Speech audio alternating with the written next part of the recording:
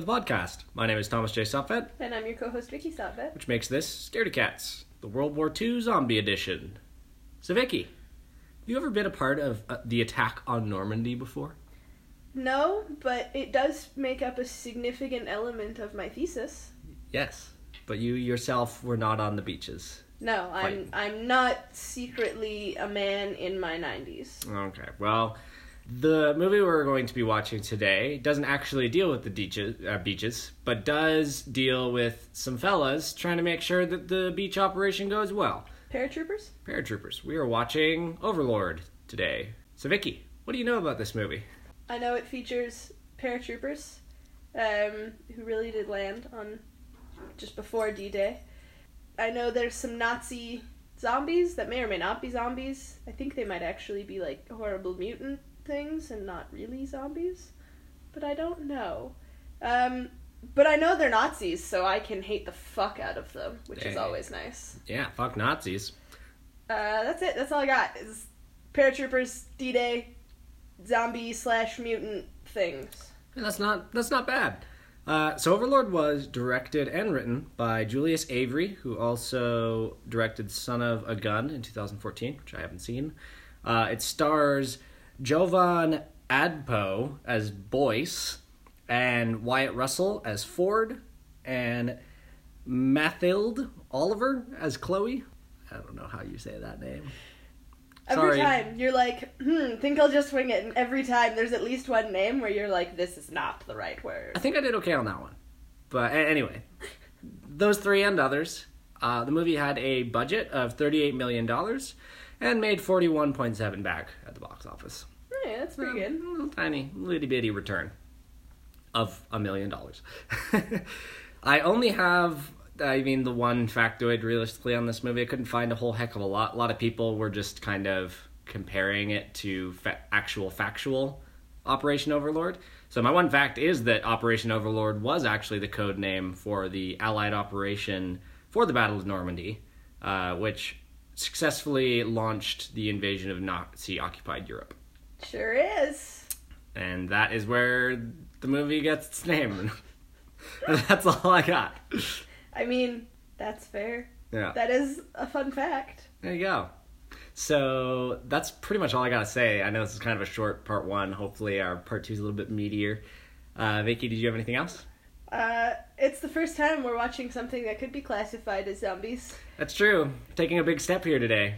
I'm a little stressed about that. We'll be fine. That's pretty much it. That's all I have to add, is that this is really our first foray into the land of zombie times. It's all good. We'll live. Or maybe we won't. We'll see. But anyway, that concludes part one. We will be right back with part two after we watch the movie, where we will break it down for your ears, and you will find out if we did in fact live or not. So stay frosty out there.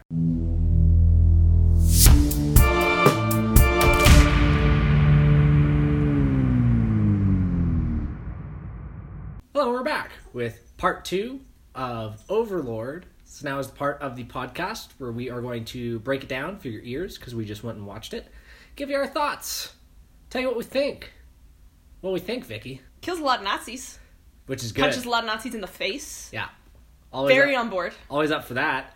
So now is the part where we're going to break down the movie for you. So if you don't want spoilers, go watch the damn thing. Also, if you want to see Nazis get punched in the face, go watch it. It's a good time.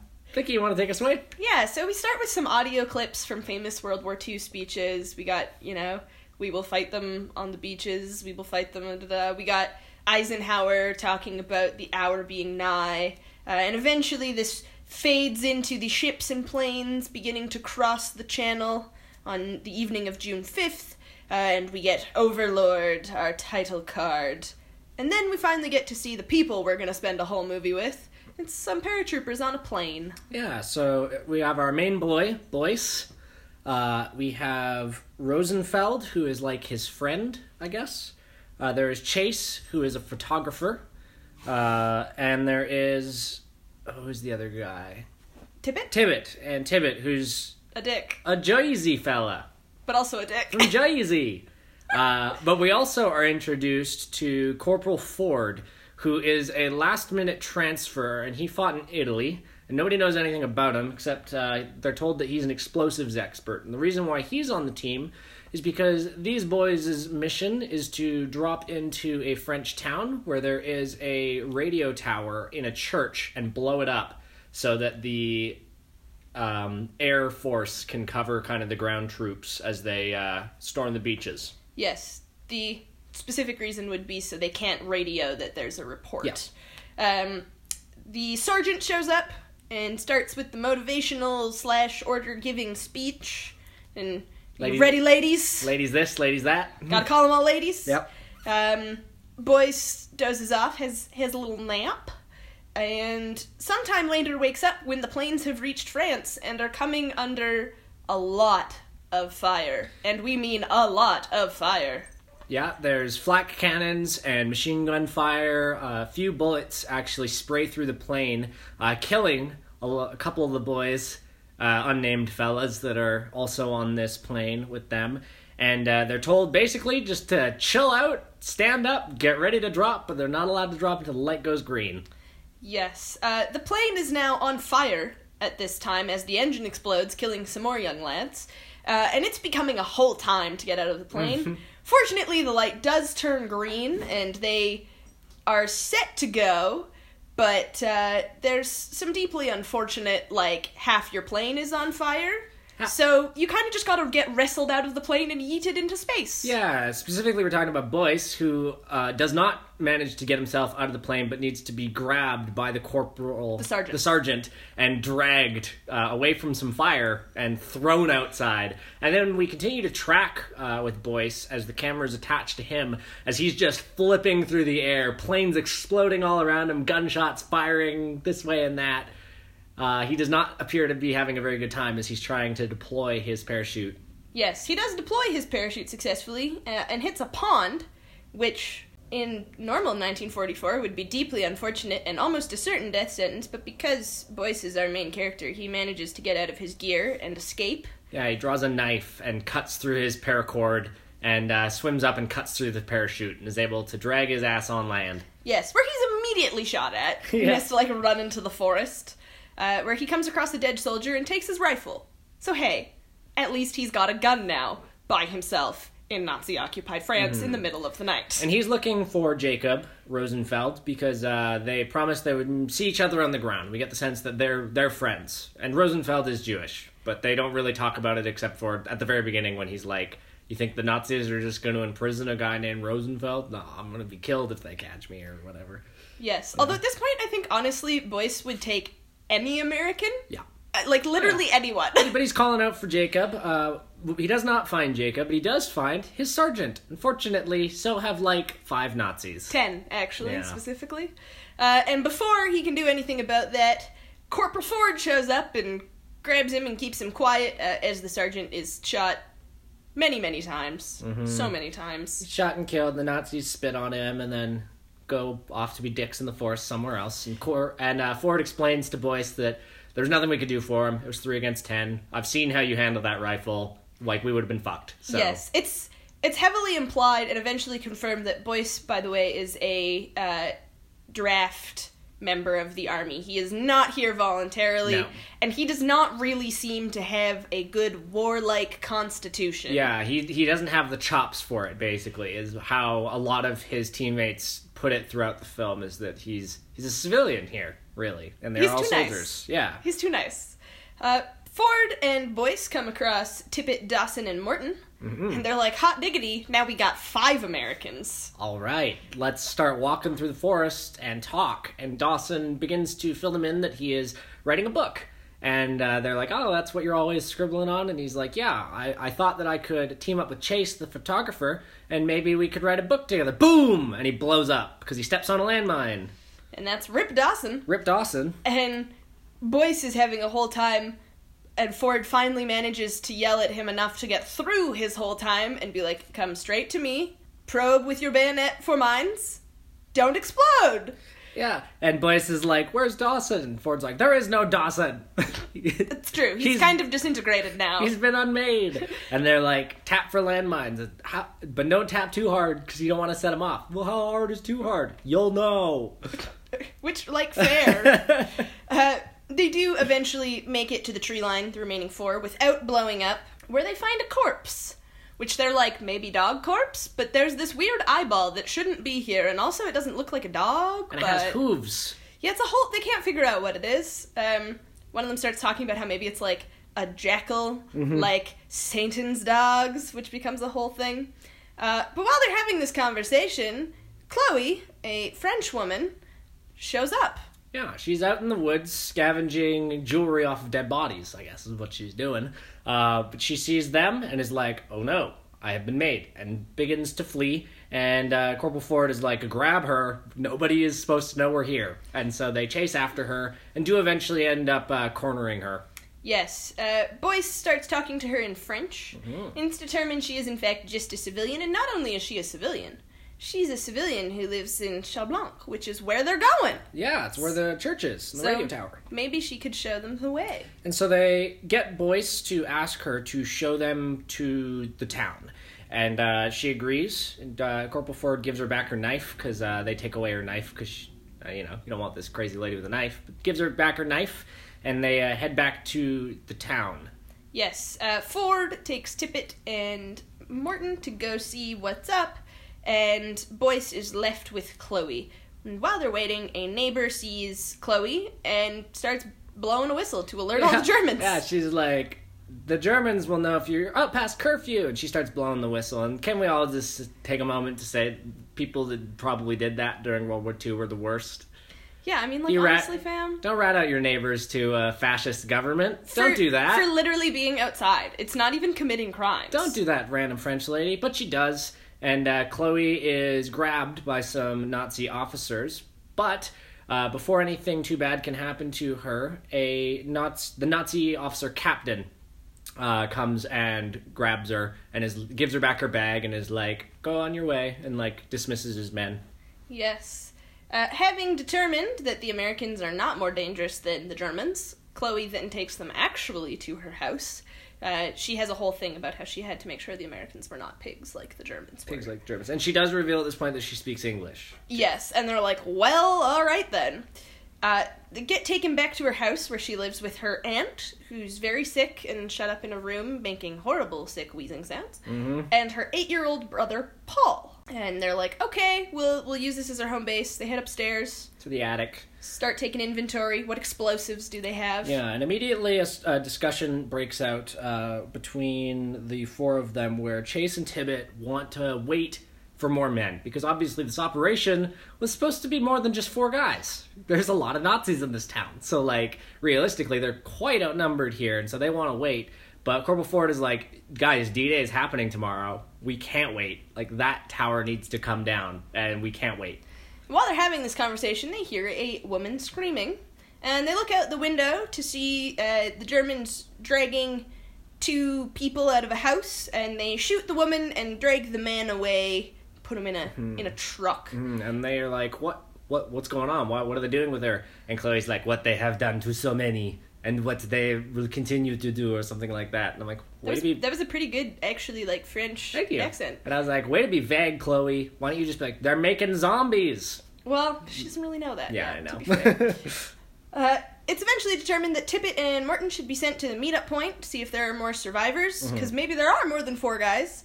And Boyce should go downstairs to make sure it stays clear. And on his way downstairs, he passes the room where Chloe's aunt lives, wheezing horribly. And she continues to wheeze horribly, and eventually he gets a little glimpse of her hamburger face, because that's what her face looks like. It's not a people face. No, it's not a people face. And Chloe shows up and is like, I told you my aunt was very sick. And Boyce is like, yeah, real sick. They have a chat. We get some backstory. We learn why Chloe speaks English. She studied to be a veterinarian. Yeah. She tends to Boyce's wounds, because I guess he got... scratches. He got some scratches. Yeah. It's more of a, like, I have to clean this so it doesn't get infected, but, like, the odds it kills you are small. And Boyce explains that Chloe says, like, your French is good, but it sounds weird. And Boyce is like, that's because I learned from my grandma, who was from Haiti, and then moved to Louisiana, and she was the one that taught me. Yes. Boyce is black, by the way. Yes. If we haven't mentioned that. At this point, a German patrol pulls up, and Waffner, the head Nazi guy. And not only is he the head Nazi guy, he's the head Nazi SS guy, which is like an even worse breed than normal Nazis. It's like super Nazi. Yeah. Yeah. Just the worst. Just the worst. But he's also the one that did, heavy air quotes, rescue Chloe from his men earlier. But he shows up to the house and leaves his men outside and comes inside and starts to undress and act like all home-like with her. And it's clear that Waffner, heavy air quotes, saved Chloe because she's basically his sex toy while he's over here in this village in France. Yeah. Not in any kind of consensually agreed upon way. There's a lot of like, if you don't sleep with me, I'll take your brother and have them do crazy Nazi experiments on him. It's like you. Like, he's already an SS officer, Yeah. but then he's an SS officer and a rapist. I'm sorry, Chloe. Just no redeeming qualities there. Bad Absolutely none. But a baseball is dropped upstairs, and first, Chloe's acting kind of strange because obviously she's got Two American soldiers In in her her attic. attic, and so she's acting strange. But she does manage to defuse the situation. However, when she refuses to sleep with Waffner, he gets upset and calls his men in. And while they storm the house, they hear the sound of a baseball dropping upstairs from Paul, the little kid. Yes, so the soldiers start heading up the stairs. Chloe has just said Paul is asleep, so of course this is very suspicious. Mm-hmm. And Paul, fortunately thinking fast, is at the top of the stairs when the German soldiers get there. And he's like, I have a baseball? And like rolls it down the stairs, which of course makes the same noise. Bunk, bunk. And we see that both Ford and Boyce are standing just out of view with their rifles pointing at the stairs, waiting for the Nazis to come up to blow their brains out. But one of the Nazi officers takes the ball, spits on it because he's an asshole, and then throws it back to the kid. No, that's an American baseball thing. Pitchers at that time spit on the ball before they pitch it. But he hawks a loogie onto it. He's a dick because he's a Nazi, but I didn't strike that as being especially a dick. That is just like an American baseball thing from the 40s. No, I took it to be like you. Because he snorts and then We should point out these guys are not actually officers. No. They're Waffners. Well, that guy is, I think. No. He's like his second in command at least. And I think Waffner is the only actual officer in this group. These are just grunts. Yeah, okay. But anyways, convinced it's just Paul, they come downstairs and they're like, it's just Paul. At which point, Waffner is like, great. So, Chloe, you sit down and I'll just hoist your dress up here. Mm-hmm. And we'll get going. And while he is kind of forcing himself on her, Boyce and Ford are watching from the attic. And it's clear that the two of them are silently having a debate with Boyce being like, we can't just let this guy, rape this woman down here. That's not cool. We need to go kill that guy. And Ford being like, but we're secret soldiers here to make sure D-Day happens. We can't blow our cover. And you kind of understand both of their points here, because they're both very valid. Yeah, but they don't say this with words. They're just kind of looking at each other with pained expressions until eventually Boyce stands, takes his rifle, and sneaks downstairs. And while Waffner has his face in between Chloe's legs, Boyce puts a gun to the back of it. Yes. And is like, at which point, Ford is forced also to restrain him.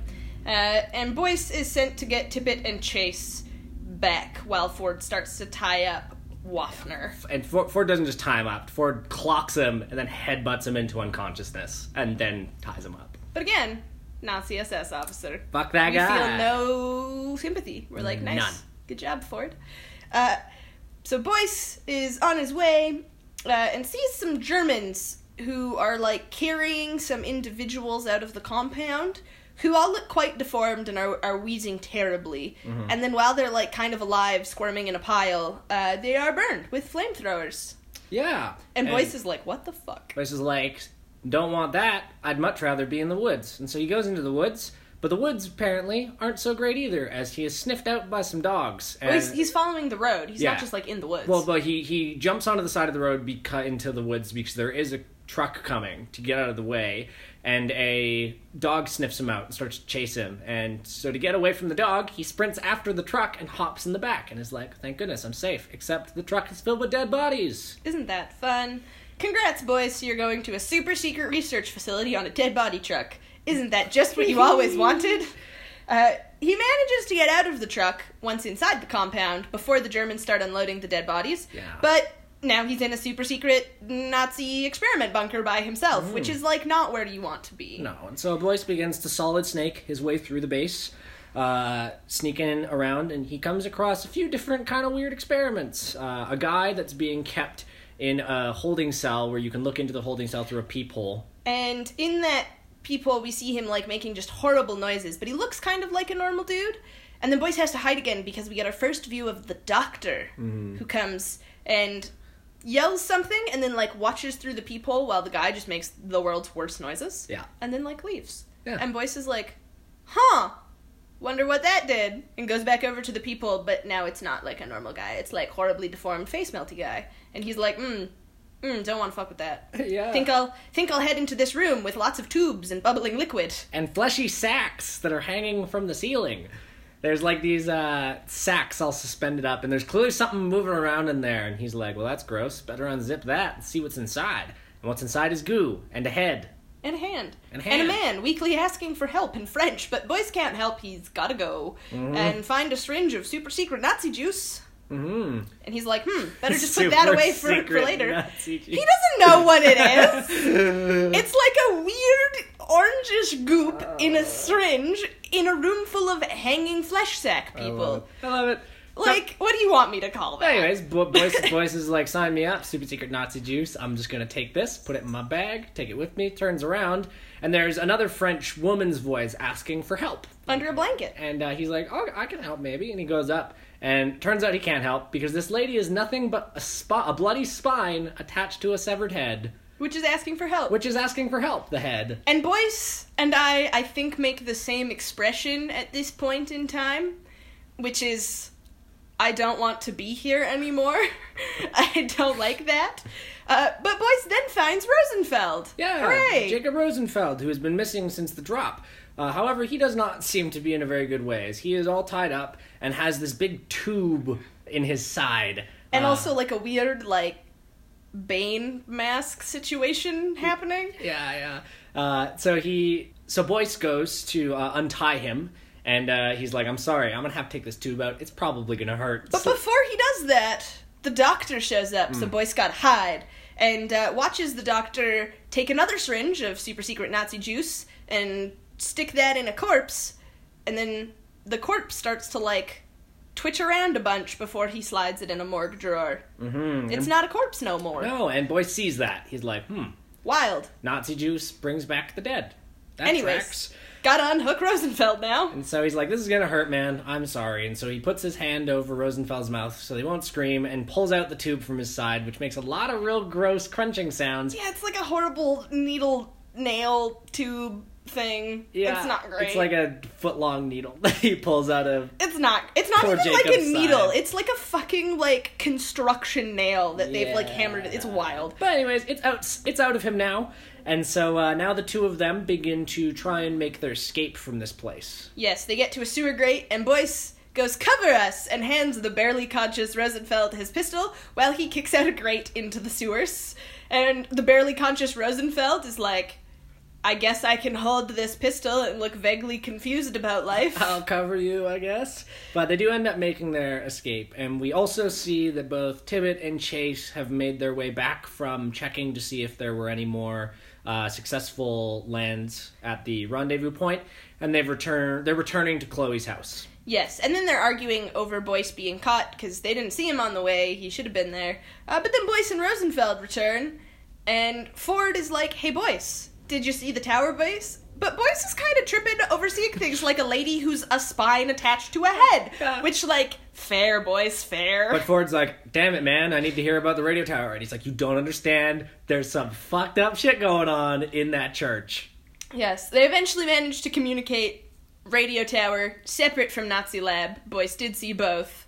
But Nazi lab maybe also bad, and maybe something to think about. Yes. At this point, Ford is like, okay, Boyce, you just have a little sit while I interrogate Waffner by punching him repeatedly in the face with my brass knuckles. We love to see it. Waffner pulls the, I was just following orders, I don't know what's going on down there card, and we're like, you're a Nazi SS officer, stop trying to make us like you. It doesn't work. But during the interrogation, Ford asks Waffner what they're doing to the people in the church. Like, what the fuck are you doing to these people? And Waffner responds that they're giving them purpose for once in their lives. And then he looks at Chloe and in French says, for once in their lives, they're actually useful. And Chloe clearly is like, no, not a fan of that, so she leaps forward and stabs him in the leg. And Ford is like, can you please remove the angry French lady from the room? Although I understand the emotion, she's ruining my interrogation here. And then he's like, but there's a knife here now, so I'm going to continue to drive that into your leg a little bit. Yes, we feel no sympathy for Waffner at any point. No. Boyce, however, does seem kind of uncomfortable with punching a strung-up Nazi, and he does a lot of, like, but that's what they would do. Like, we're not We can't them. do that. Yeah. And Ford, again, is like, listen, Boyce, I get it, but we have to blow up this church in, like, 2 hours, man. We have to blow up this church in 2 hours, and torture might be the only way to get this guy to talk. So they string him up and starts working over him. But Boyce does eventually get so uncomfortable that he tries to stop Ford, earning himself a punch in the face. And getting sent downstairs. Yes. Short while later, Ford comes down with a plan and 1 hour to go before those landings are going to happen. Mm-hmm. He's like, okay, Chase, you go get Waffner. We'll sort it out. And Waffner is doing a pretty convincing corpse impersonation. Yeah, he's just kind of like hanging there from the ceiling, and so Chase comes up and pokes him with his foot and is trying to get him to wake up. He's like, hey, buddy, we're leaving. Get up. Come on, man. And so he eventually unties him down and moves up next to him and is like, I think he's dead. So he gets up and starts to make his way downstairs, but then Waffner jumps up and kicks him over and wrestles his gun from him. Yes, and then shoots him in the chest several times. Yeah. And this, of course, draws all of the attention from the boys downstairs, and the boys tackles him, and he's held by Tippett. And then there's a scene where there's, like, 4 people being like, Chase, you're fine, Chase. And Chase is like, not feeling so hot with this copious amount of blood gushing out of my chest. And they're like, you're going to be fine. But Chloe, and at this point we've also learned that Chloe's... The reason veterinarian, why I mentioned that, yeah. Oh, yeah, and that's why she knows English, too, because she studied in London. Yes. But she's like, no, he ain't gonna make it. But they're doing the, like, you're gonna be fine. And then he dies, and they're like, well, fuck. But Boyce is like, hey... I have some super secret Nazi juice that brings back dead people. What if I just slop that there into Chase? At which point Chase sits up and everyone is like, Chase? How you doing there, bud? Chase is like, I feel great. I'm really thirsty. Does anybody have water? And they give him some water from a canteen and he drinks all of it. And then he's like, I feel really weird. And then he crunches the solid metal canteen in his hands and is like, well, that's strange. At which point Tippett is like, yeah, add it to the list. Guy who was just dead. And Ford is like, holy mother of Christ, what is happening? At which point Chase stands up and he's like, I feel hot. I'm gonna take off my jacket. And then his veins start doing very weird things. Weird veiny things. And he starts saying, my head really hurts. And he turns around and hits his head against a beam that's in the attic, breaking it. Yes. And then he snaps his head backwards, clearly breaking his neck, and, like...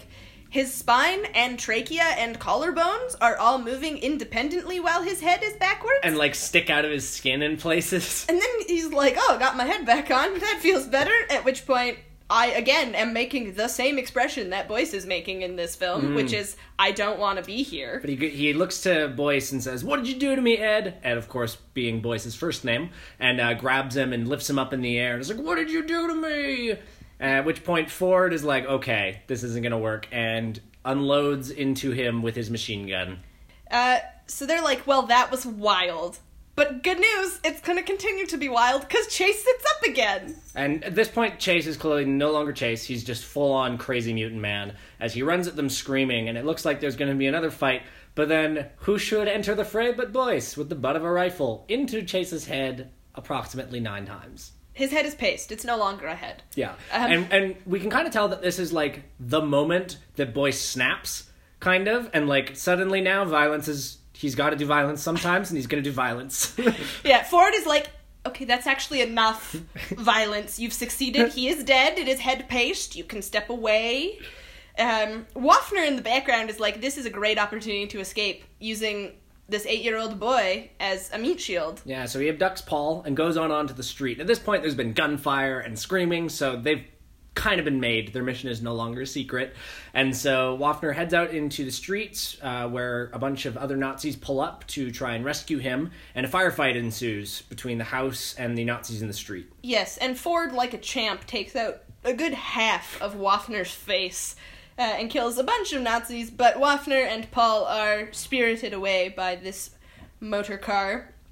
And then we gotta have a fight between Boyce and Ford, Where, again, I agree with both points. Because Boyce is like, we gotta go rescue Paul. And Ford is like, we gotta blow up the fucking church. And it's kind of like, I understand both of you, but you can't both be correct. No. You need a course of action. However, eventually, with the help of Tibbet, Boyce convinces Ford that they can blow up the labs, the radio tower, and rescue Paul all at the same time and make their escape that way. At which point Ford is like, you're aware that brings our chance of success down to nearly zero, but fine.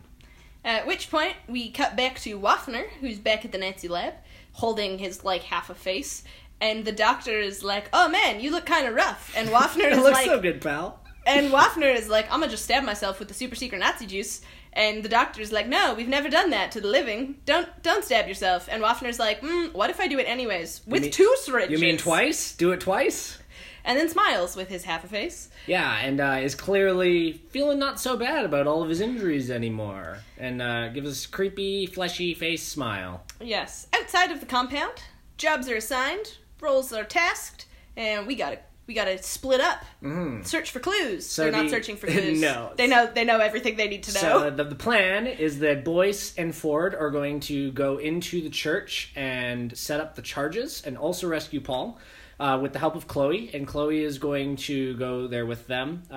And Tibbet and Rosenfeld are going to supply suppressive fire at the front of the facility to make it seem like they're under attack by a lot of guys and distract them while Ford and Boyce can sneak around and set the charges. Meanwhile, Chloe is doing her best, oh no, sure is a shame the Nazis saw me, better run away from this one. He does catch up with her on a bridge. And it's the second in command to Waffner. That guy. We've seen him a couple times. He's yes. the one that spat on the baseball. Yes. And he pins her down, but then Chloe starts laughing, and he's like, what? But she's laughing because Ford and Boyce are there to knock him out and tie him to the bike and put some tape on his mouth, and he is forced to drive back into the facility. He opens the gate. Yeah, so he drives into the facility, he's got tape over his mouth, and he's like, and he clearly is motioning to his sidecar, but the Nazis are dumb, and they're like, what do you mean? What do you mean? And they rip off the tape from his mouth, and it's revealed that the pin to a grenade that's in his mouth is attached to the tape. So as he pulls out the pin, the tape from his mouth, it removes the pin, the grenade in his mouth, and they move the blanket from off of his sidecar, and it's just loaded up with explosives. They all leave him on the bike, run, and it blows up. Killing most of them. It's great. Yeah, it's good stuff.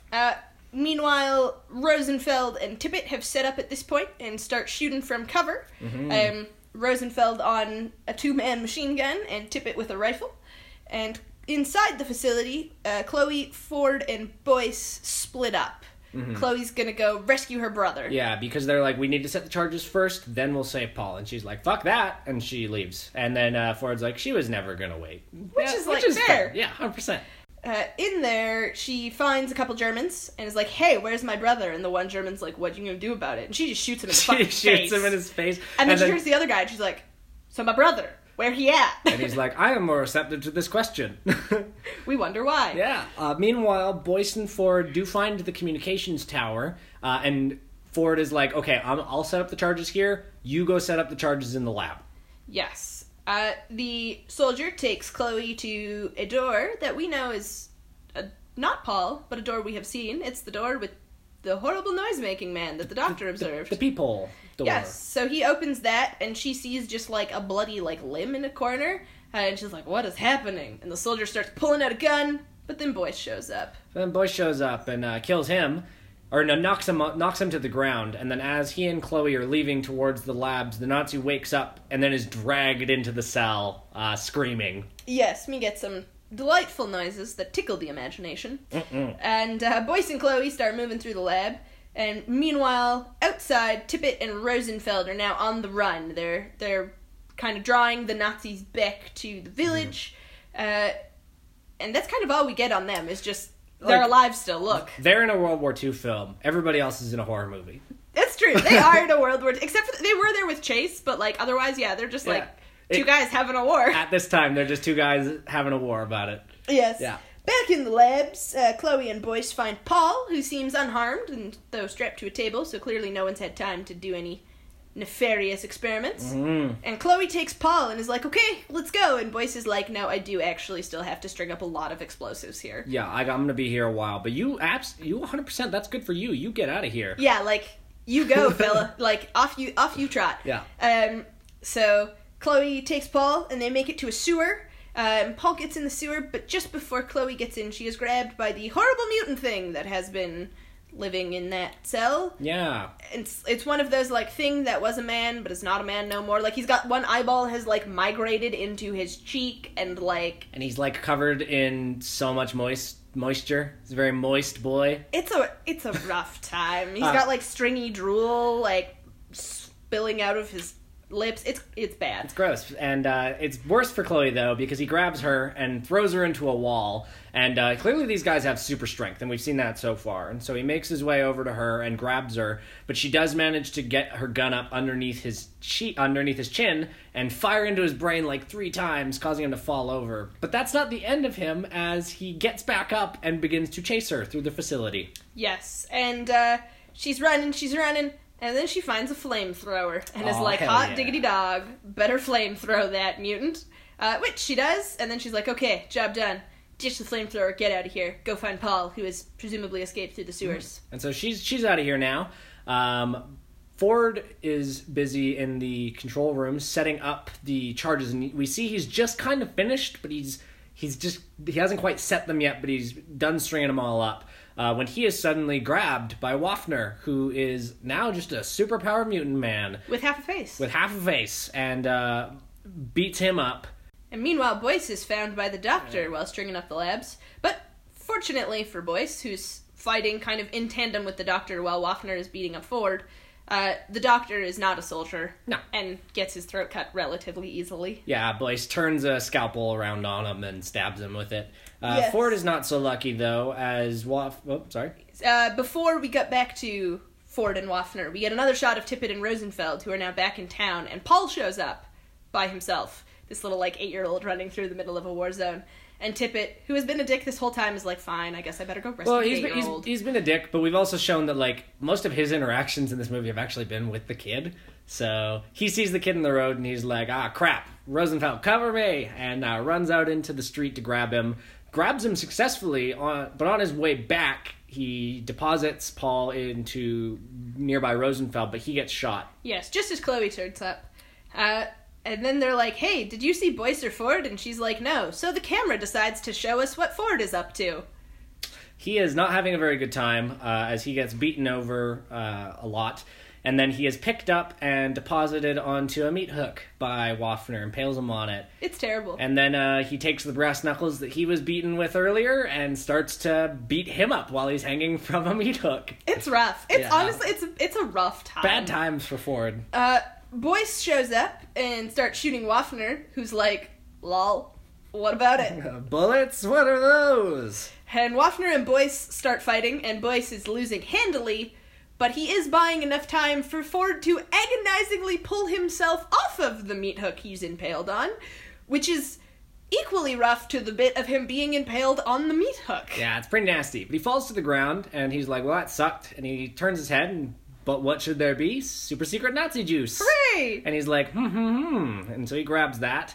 Meanwhile, Waffner and Boyce are fighting, and Waffner's got Boyce, and he's drowning him in a pool of, like, dead bodies. Yeah, it's just a vat of water with some, like, corpses floating in it. Yeah, drowning him in the water, when suddenly he is impaled from behind by a sharp pipe, delivered unto him by Ford, who is now standing up and doesn't seem to mind the probably immense amount of injuries he has. I think he still minds them. He seems a little haggard. Waffner, on the other hand, is like, lol, pipe? What's that gonna do to me? Pull that out. Well, I think that's the difference between, like, 1 injection and 2, because Waffner had 2, Ford had 1. Also, being a crazy Nazi SS officer and the good guy. Yeah. Like, that also is gonna sure. affect things. But meanwhile, they get to tussling again, and Waffner has kind of knocked Ford down. But Ford sees Boyce in the corner, and there's, again, a silent communication. Mm-hmm. Before that, Waffner's like, how does it feel to have the power of the gods running through your veins? And Ford's like, to be honest, it's not very fucking great. And, like, punches him. But Waffner, feeling he has both men now handily dealt with, starts basically giggling maniacally. And Ford is like, I'm gonna just roll this canister over to your feet. And he's like, what's that gonna do? But surprise! It's gonna explode, because Boyce is gonna shoot it. Yeah, so Waffner gets blown up, and we think that's the end of him, as Boyce and Ford finish setting up the charges in here, and then they make their way towards a gate and open up the gate, but Ford shoves Boyce through and then locks himself in. Yes, and Boyce rather is like, Ford, what you gonna do? And Ford looks at him, and he's not looking so hot. His eyes have gone, like, scarlet, and he's like, listen, we don't want the serum. We don't want the Americans getting the serum either. Yeah. In fact, nobody should have the serum, and you should blow up the whole thing. And Boyce is like, but Ford. And Ford is like, hey, look, a stick of dynamite. Or C4, actually. Yeah, but or whatever, I don't know. Was it C4? Would it have been C4? It's plastic explosives, whatever it is. I think it would be C4. I don't know. That would make sense, because C4 has been around as long as dynamite. Has it? Yeah, since, like, 1875. It's just dynamite that you add something to that makes it, like... Malleable. Yeah. It's wild. But yeah, he's got a big stick of that, and he's like, yeah, the Nazis shouldn't have this, and neither should the Americans. Nobody should have it, so I'm gonna blow it up. And Waffner is not dead. Right, but he also says to Boyce, but also, I didn't finish arming the control room, so you still need to get there and arm it. Because that's the whole mission. Yes, and Waffner starts climbing out of the pit looking not like a people. No. And also some guys from within the, like, morgue chutes that have been stabbed start wandering around. But Ford is like, think I'll blow us all up now, which is definitely Rip Waffner. Like, it's a lot of explosives. A lot of explosives. That's the lab. And that's Rip Ford, too. He was kind of dead, I think, from the meat hook times, realistically. Well, but I'm saying, like, that was Rip him, that was Rip Waffner, that was Rip the other mutants, Rip all of them. Yes. Except we only really want Ford to like, rip. Remember, rest and pain is a thing, too. Oh, I guess that's true. We established right. that. Anyways, Boyce gets to the tower, sets the timer, and fucking hoofs it through the exploding facility. And we get a really cool single take shot of him running through the facility as it's blowing up around him, barely able to escape, as the entire church behind him collapses. Yes. As he's running away. We cut to a radio announcing that Allied armies have begun landing successfully on the northern coast of France, and this message will repeat. We also see that Chloe is treating Tippett, so obviously he did not die. And the French townspeople are starting to come outside, presumably because they've just got a radio announcement and there's, like, bombers and stuff flying overhead Planes, now. yeah. At this point, Boyce shows up and they're like, Boyce! And Boyce is like, I'm gonna just sit on this bench with my 1,000-yard stare for a while. He's all covered in dust. He's like, yeah, I'm just gonna sit there. And they're like, is Ford? And he just goes, no, Ford died. And they're like, fair. We won't press. Yeah. Sometime later, presumably, Boyce is reporting to a CO who tells them that they'll be folded into Charlie Company, because there's only 3 of them left. Yeah. And then he's like, by the way, we heard some rumors that there was, like, a weird Nazi lab. You wouldn't know anything about that, right? Like, is there anything worth digging for? And Boyce is like, nope. Sure isn't. And the officer's like, seems legit, okay. Thanks, See you man. later.